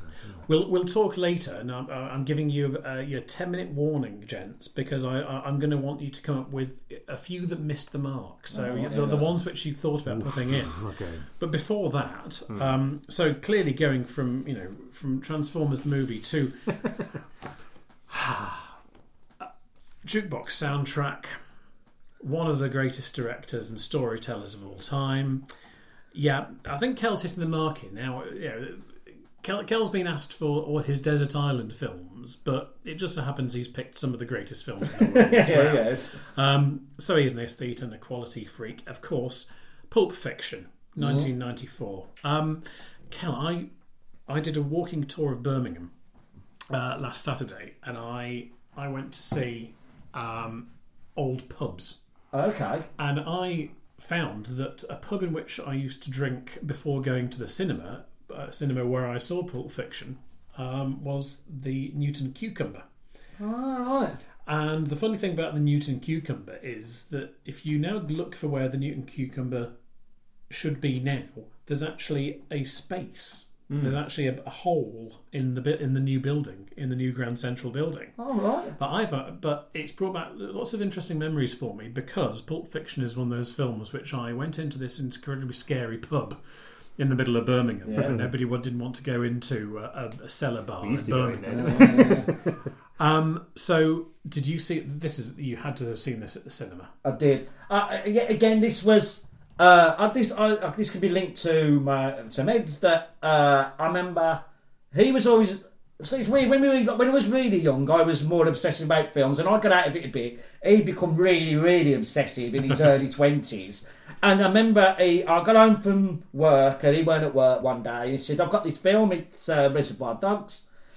And I thought, I don't know that. And because he used to read Empire and everything, I used to come around and read his Empires. And he put it on, and I thought, man, this is good. He was a copy version. Yeah. It didn't blow me away, but I thought, I like this. And then Mids again said a couple of years later, his new film's coming out. You've got to come and see it. And I thought, yeah, I like Reservoir Dogs, but is it going to be anywhere near Martin Scorsese? Because that was always my yardstick, and still is. Is it as good? And I remember going in that cinema, and everyone spoke unlike anyone I'd ever heard before. I thought, these speak like people. They're constantly quoting things and doing adverts in the dialogue, and it had the music coming in. It was super violent. It was super stylish. It had what I wanted. It's like, I like cool films, but I like proper films as well. It had it all. It had bloody long shots in it, deep focus. It had all that kind of stuff in it. But it also had the coolest characters and the best music. And I remember coming out thinking, he's as good as Martin Scorsese. It didn't turn out that way in the end, because I think some of the films are plots, but I still love him. But to me, he's the greatest director in the last 20 years. Just because he brought something new to cinema. I know people go, well, he didn't. He was copying stuff. He was a copyist. But no one had ever put that in the mainstream. There was loads of cult movies around and grindhouse cinema, but no one had put it on the big screen. Yeah, no one had made it successful. Yeah. No, who did a 10-minute scene about hamburgers? Yeah. Yeah, I'd never saw that before. Or like a virgin. People take it for the tip scene. Yeah, with, yeah. You know, people... Well, it's Reservoir Dogs in it. Yeah. People had never took these things. People had never put them on in script. I know people go, they have. No, they hadn't, because that's why his films blew people away. There's a lot of, as you say, it's an epic piece of work, and the way in which it's edited together is really bloody clever as well. Because you're still putting it together as you're leaving the cinema. And Yeah, and it's like going back to the pub. And when you watch it again, there's always little bits that you miss. You think, oh, I didn't realise that bit added up to that bit. Even after... So, because me and Simon went, and our friend Kev, and he hated it, didn't he? Yes. To go, what's funny about someone being shot in the head? Oh, in the back of the car. In the back of the thing with the wolf. And it's like, it's funny, isn't it? Yeah. That is very funny. That is a brilliant scene, because he gets shot for no reason. Then he's gone and goes off by mistake when he's having an argument. And he survived the whole of that scene beforehand. Yeah. One I saw it myself New Year's Eve, the most recent one. We just stayed in New Year's Eve, had a very good bottle of wine, and watched Pulp Fiction because it was on. Yeah. And one of the things I couldn't stop doing for the next 3 months was drinking coffee like Harvey Keitel drinks the coffee. Yeah. You know, where he's like, just drinks the coffee, goes, nods approvingly. It's like, oh. That's like, but yeah, Winston Wolfe, the restraint it must have taken not to do a Winston Wolfe film. Wow. Well, they're doing them on the radio with the well, no, the advert. You know, he said, well, he had some great ideas for film spins off this. He had the Vega Brothers, what he wanted to do, but they're just too old. And he didn't. He said, you can't cast anyone else as the Vega Brothers now. You can't, because it's John Travolta. He just is John Travolta. And people forget as well that he was a washed-up actor, John Travolta, at the time. Yep. People never thought he was cool, and he was just the coolest man on the planet. But it was all because of his script. Yeah. You know, I love all his films. I think one thing you get about Quincy is great dialogue. Sometimes he can suffer from a bit of hubris and he gets carried away, but he still writes great dialogue. Well, I bought the scripts of Reservoir and Pulp Fiction, and also True Romance, of course, which was Tarantino's first thing that he wrote.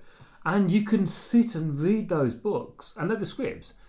And it's amazing, because normally script books are like, you get that scene. But they are actually really good. They pop out the screen, they pop out the page. And the thing as well with this as well, this is when I was first moved out with Meds, and we were first living together. So these films are so important that, like, my God, there's a new Quentin Tarantino film coming out, and it's like you'll be back home talking about it, and there weren't the internet then, so you had to keep it going by yourself by actually being interested in looking it up. And you're getting the like Empire will tell getting film Empire. There's a new bit magazine. about Quentin, a new bit about Pulp Fiction. When it come out on video, when it come out on DVD, everyone was get back, got to watch that, got to watch the extra scenes, got to do the director's commentary, and like I said, because I watched it with my wife at New Year's Eve, and she never saw it, didn't like it. She's going, it's ridiculous. It's Pulp Fiction. That's the whole point. Says it what it is. It's funny because we were saying real. the other day, babe, weren't we? And we both turned around and said, "Well, what's our favourite scenes in it?" And I turned around and said, "There's one that the whole thing goes, whose motorbike is that?" And he goes, Yeah. Who said? Zed's dead, baby. Yeah. Zed's dead. And it's just the Christopher Walken bit in it. Who can do a cameo like about a watch being up his ass? And the way he delivers that but so it well. makes sense why Butch needs that watch, and that's why people go, it's a stupid scene. No, it's not a stupid scene. I had that watch at my head. Beautiful. It is a great film, isn't it? Now there's an interesting plot device in there, and what's in the case? What's in the case? There's a number of theories out there. Well, he got it from a film noir in the 50s, didn't he? Yeah. There's a film noir about someone with a nuclear bomb in a suitcase that gets stolen. You never see it. This is where he got the idea from. But what's your theory? What do you think's in there? Oh God, I like Quentin Tarantino's answer that it's whatever you want it to be. Yeah.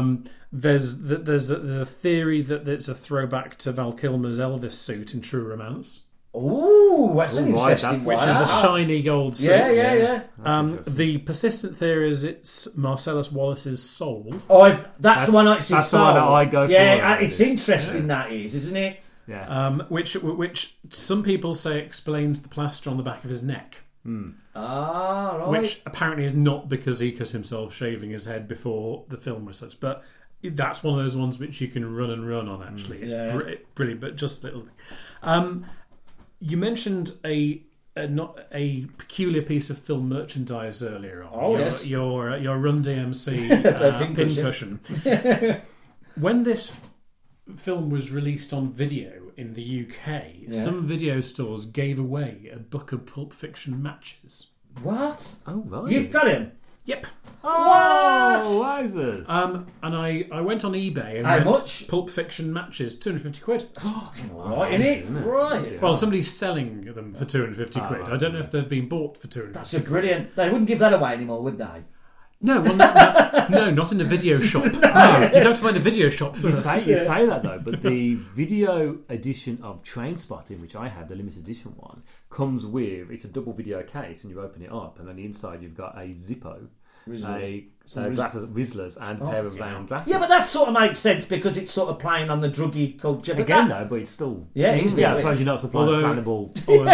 This was video rentals. I mean, that's this wasn't a free gift with the tape. That's amazing. This was but I thought I was doing my research and I thought, hang on a minute, I've got that in the drawer. If you're very good, I'll show you later.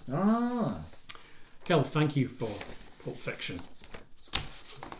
Meds, your final film, and I've got to thank you for this because this is one of these films which I genuinely never heard of, and based on doing my research, it's something which I'm really, really interested in seeing.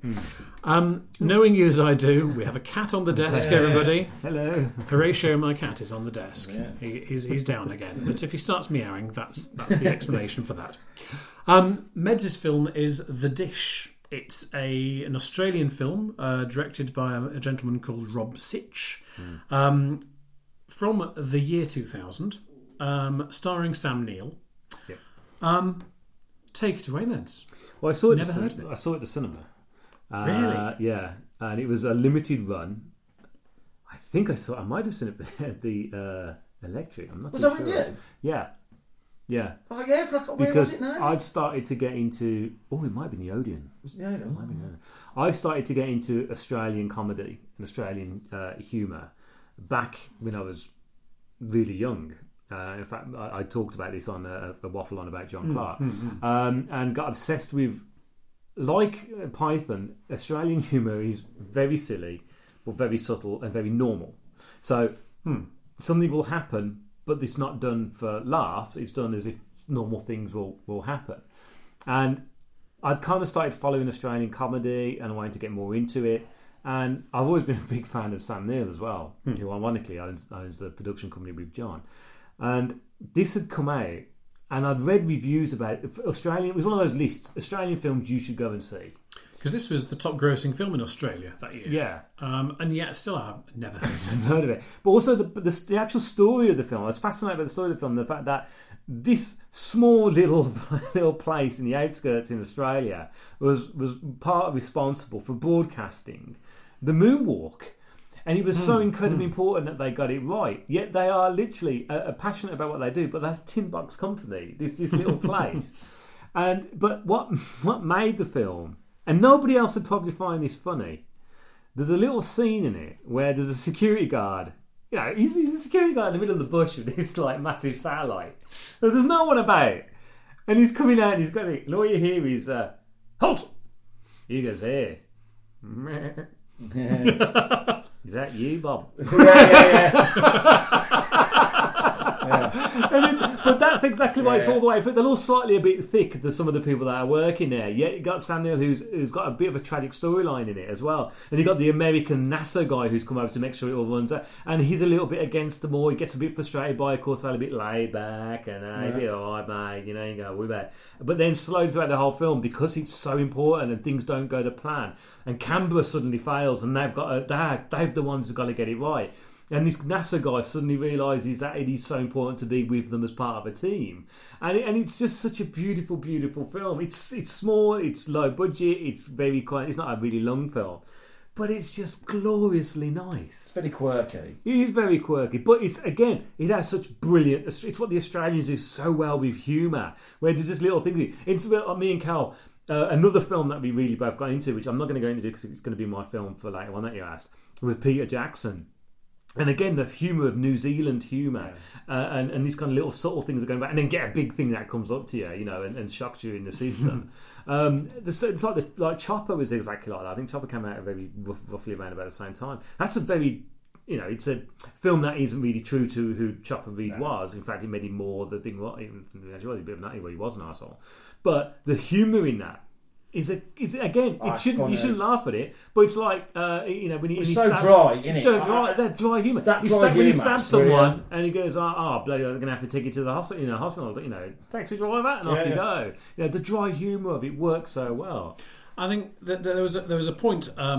We can pretty much name the point at which everybody became aware of Antipodean humour, and it was one man, Paul Hogan, who kind of brought that with Crocodile Dundee, which is where everybody suddenly became aware of Australia. Yeah, as a producer of films. I think almost like I mean, I was really got into Australian humour from Damn Edna Everage.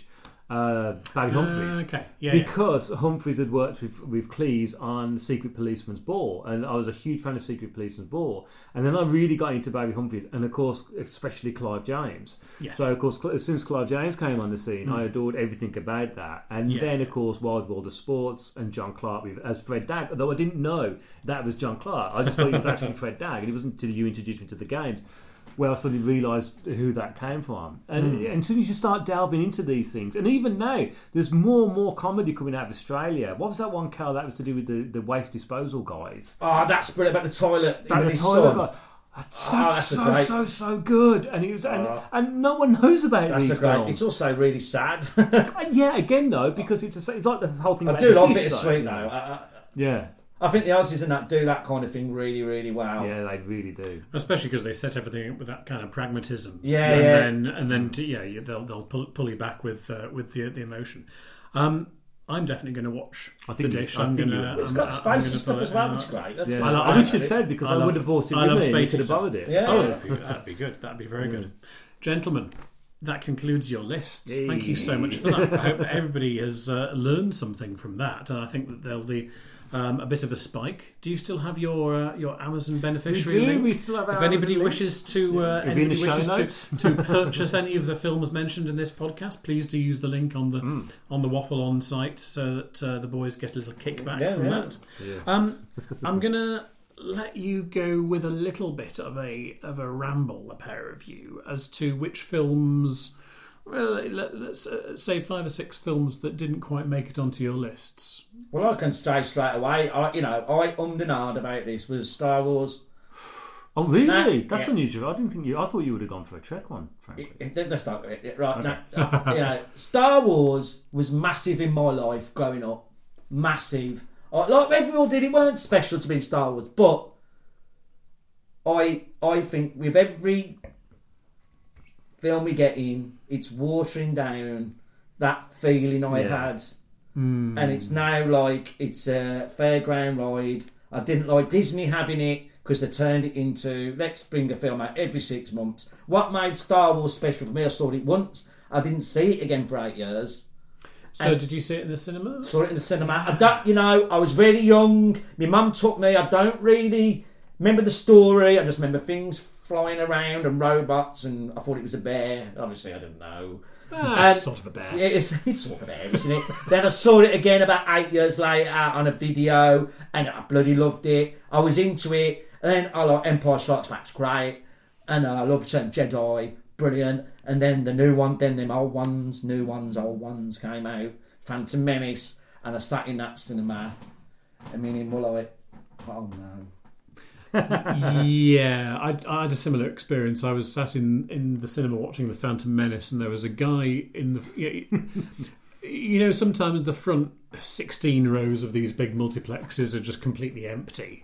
And there's one guy who'd sat himself dead centre, like 3 rows back, and the rest of us are on the stacked seats, where you can get a proper view. Yeah. But the most hilarious thing about that film was this guy had sat himself dead centre, three seats back, who was just going, ha ha ha, ha ha ha, at the dialogue. Yeah. He was just laughing at the screen while the 2 principal characters are talking to each other. This is rubbish. It was like, you knew it was going to be bad. When you first saw Star Wars, you had the scroll. It was really interesting. Yeah. When it got to be about tax rates, you knew something was wrong. Basically, this was George Lucas saying, I need money. The government are after me for my money. Yeah. I need my money back. And this is the government is like the fucking empire. Yeah. And I knew there was a problem then. And it gradually got worse. I thought, he's got it out of him now. Yeah. He's out of him. And then there's the other 2. Right.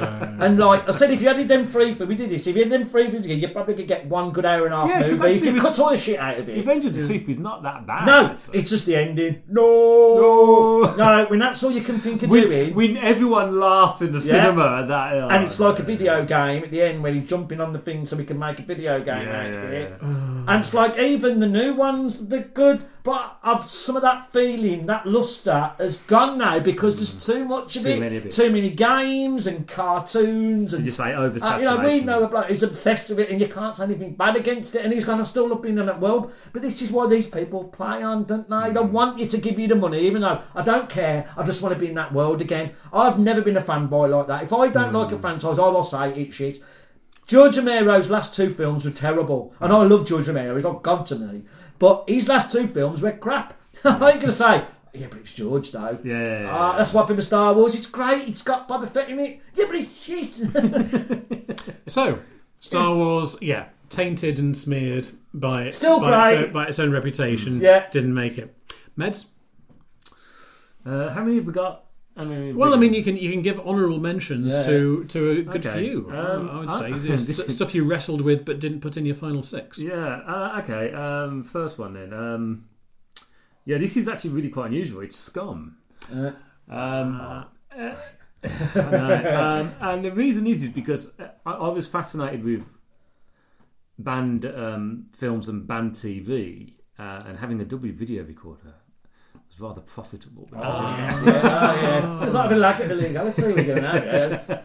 The torture video that was released at Woolworths. That was sold quite a bit. Horrendous, actually. But Scum was one of those films where I'd got into quadrophenia and realised I really quite liked Phil Daniels' acting, and so picked up a couple of videos called one was called Meantime. Yeah. And the other one, I can't remember what the other one was called, but they had young Tim Roth in it. And then I heard about Ray Winstone, and I read about Scum, and I was fascinated about the banned BBC version. I had seen the feature film version, which had been on TV. Was it Alan Parker? It was, wasn't it? But I was desperate to try and see why the BBC version was banned. And I managed it. It was Alex Cox's program that was on brilliant BBC program. Two. That was, wasn't it? Yeah, that showed it. They did a banned season, and they showed the banned BBC version. Of course, there's stuff you're watching and think it's exactly the same as the film. You know, there's a few differences. Like there's a different Carter in there. There's a different vegetarian guy. But there's something about that film where it's one of Ray Winstone's first acting roles. He's so believable as Carling, and you do look at it and you think the realism of it. It'd put you off doing any kind of crime. It's horrific. There's severe racism in there, which is realistic racism, not cartoon style racism. That's what's good about it in this. Yeah. And it's a film where everyone used to quote it at school. Yeah. Yeah. And that's how this one, everyone did it. Where's your tool? What fucking tool? And I also remember and saying one of the racist lines in it to Abu Ahmed, who's our mate, and he was again one of our mates, and we all used to watch films as well. He bowled it off me, and I turned around and said, "Put some salt on it, you black bastard." Yeah. When he got bail, and Ahmed was going because he knew he was from the film, and everyone was doing it. But also, there's horrific in that the rape scene, which one of the boys gets raped. It's got horrible suicide in it. Horrible suicide thing in it. It's got the beating with the snooker balls in the sock, where Carling hits Phil Daniels over the head in it. Who's the daddy now? I'm the fucking daddy. And then we found out he got a job from his walk. Yeah, he got a job from his walk. Got that job. He went for a job interview, went for the interview, didn't get it because he was very good. He walked out the thing like a right cocky bastard. There he is. Yeah. There's our Carling. Just from his walk. So that one didn't quite make the cut. No, it didn't. As I say, it's... What else would you throw an honourable mention in for? What else did you wrestle with? I mean, if I was going to go down the proper Desert Island Discs route, where you get you get a book or you get the complete works of Shakespeare to tide yourself over. Well, Kel gets the full George Romero. Yeah, and I get that. You would probably get the full Bond set, probably. Absolutely. And I've all the John Wyndham novels as well. If I'm going to give, I was going to start giving stuff out for your I love all the John Wyndham novels. Dad the Triffids, my all-time favourite book. Yeah. Very good. But yeah. Yeah, well, I realised I got two of us. So the one is With Nal and I. Mm-hmm. I can't believe he's not, because I really did struggle with this one. He nearly drunk himself to death when we really first got into that. Because again, this is a film you got into late, didn't you? Much later. I was really into this film when I was younger, and some reason never watched it, and I thought there's a film made for him, and it was. Which is ironic because I was a really big, I always have been, Richard E. Grant fan, because I loved How to Get Ahead in Advertising. And I'm one of the few people who actually do like Hudson Hawk. Because it is so bad, and it's even more enjoyable when you read With Nails, Richard E. Grant's diaries, how terrible that film was. With Nal and I is one of my all-time favourite films. But again, like I said earlier on, I created my list of mainly things from when I was younger.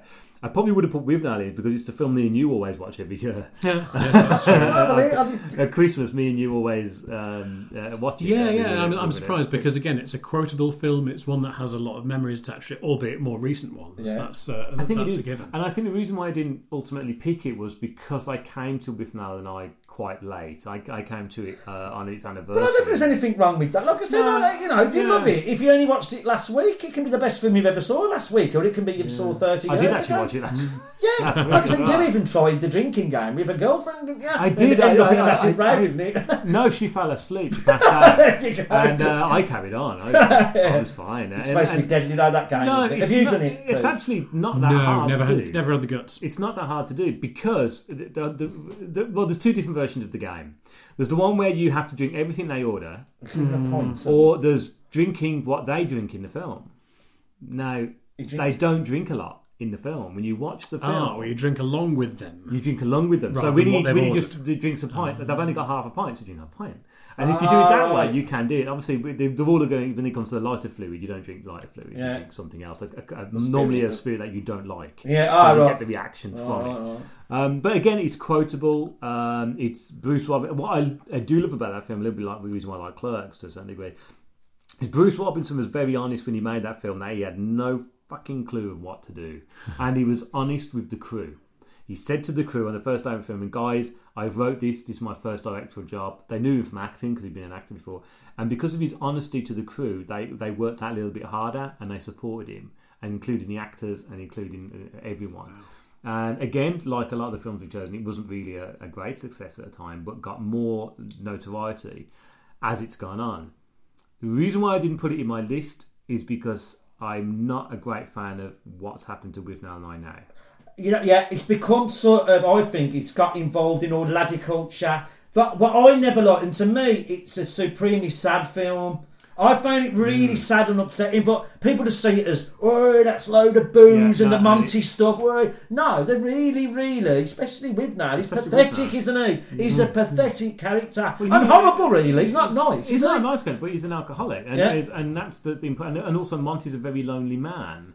And the last scene as well, where Marwood turns down having the drink to say chin chin, he's actually really sad because he's leaving that life behind and moving forward. But what I'm not a great fan of, like I think fandom on any scale is terrible to a certain degree. There's appreciation and there's going over the top. It's like me and you refused to go, Pete, me and you didn't go to the With Now and I screening. I mean, don't get me wrong. Electric had the anniversary was on and Richard E. Grant was there. I mean, that's slightly different. That must have been lovely to have seen. But then the fact that they opened up the cinema above and satellite screened what was going on downstairs, to me would have just been incredibly frustrating. I couldn't handle that. But I don't like anything. And it is a bit of a personal thing. I admit that. Where you get people dressed up with the long coat on and doing all this and chin-chinning and all that. It's not the Rocky Horror Show. Yeah, do you know what I mean? The Rocky Horror Show is a musical and it was a play to start off with, and that's what the fun's all about. With Now isn't. It's the equivalent of also people drinking along to leaving Las Vegas. We know people who do that, don't we? And this isn't. They're missing the fucking point. The point. You know, I mean, don't get me wrong. Well. Yeah, great film. Don't get me wrong. I do not like pro drink though, is it? No. No, I mean, I do like to have a drink when I'm watching With Now and I. I do like that. I like a nice glass of red wine, but I certainly don't get inside of it ice with cider. That's the first time I ever knew about ice with cider. But again, it's a perfect film. But again, the reason why I didn't put it in was because of everything else, everything that's happened to it since. Yeah. Very good, gentlemen. Thank you so much for bringing in those films, sharing a lot of memories, especially of warm VHS fuzz and pirated videos and video nasties and everything. It speaks to the age of everybody in this room. Have we got a pick one to keep if we watch the one? I think I think we would go with that. Yes, if all of your films caught fire, which they could have done, they could have done because our flat did catch fire. Yeah. Out of yours, Kel, which one would you save from the flames? Well, it's Goodfellas, isn't it? There we go. Yeah, and I think you've argued your point most convincingly. Meds, what would be yours? Life of Brian. Life of Brian. Yeah. And I think those are both absolutely standout movies, and again something that retains comfort when you're stranded on that desert island with no company. Gentlemen, it's been a pleasure. Thanks for having me along. Thank you very much, Pete. And yes, please let the debate continue on Facebook and all forms of social media. I'm sure everybody will be really keen to hear everybody's favourite memories, and especially of films that you may have never seen in the cinema, or films that you should have seen in the cinema, and something that you ended up watching in a black and white TV in the corner of a scout hut. Great memories, gentlemen. Thank you so much. And now I'll hand over to Meds for any housekeeping he wishes to make. And what's next for the waffles? Well, we have no. But let's be honest, we don't know. Because I don't know when I'm releasing this. But thank you, Pete, for once again joining us. It's always nice to have you as our regular guest. What are you to do it again? Yes, we want you to do a lot more, actually. And we always have chips today. Perfect British British thing. But yes, please hang on and listen to our lovely blurb from Jen, who will give you all the information regarding social media and how you get in touch with us. Me and Cal have got a double recording to do very soon. They'll be coming out whenever, and stand by for more information regarding T-shirts, I believe. So we'll see you next time. Bye-bye. Cheerio. So. You've been listening to Waffle On. If you'd like to get in touch or join the mailing list, you can by emailing the guys at waffleonpodcast@gmail.com. You can also have some waffly fun by joining their Facebook page. Simply type in Waffle On Podcast in the search bar, and away you go.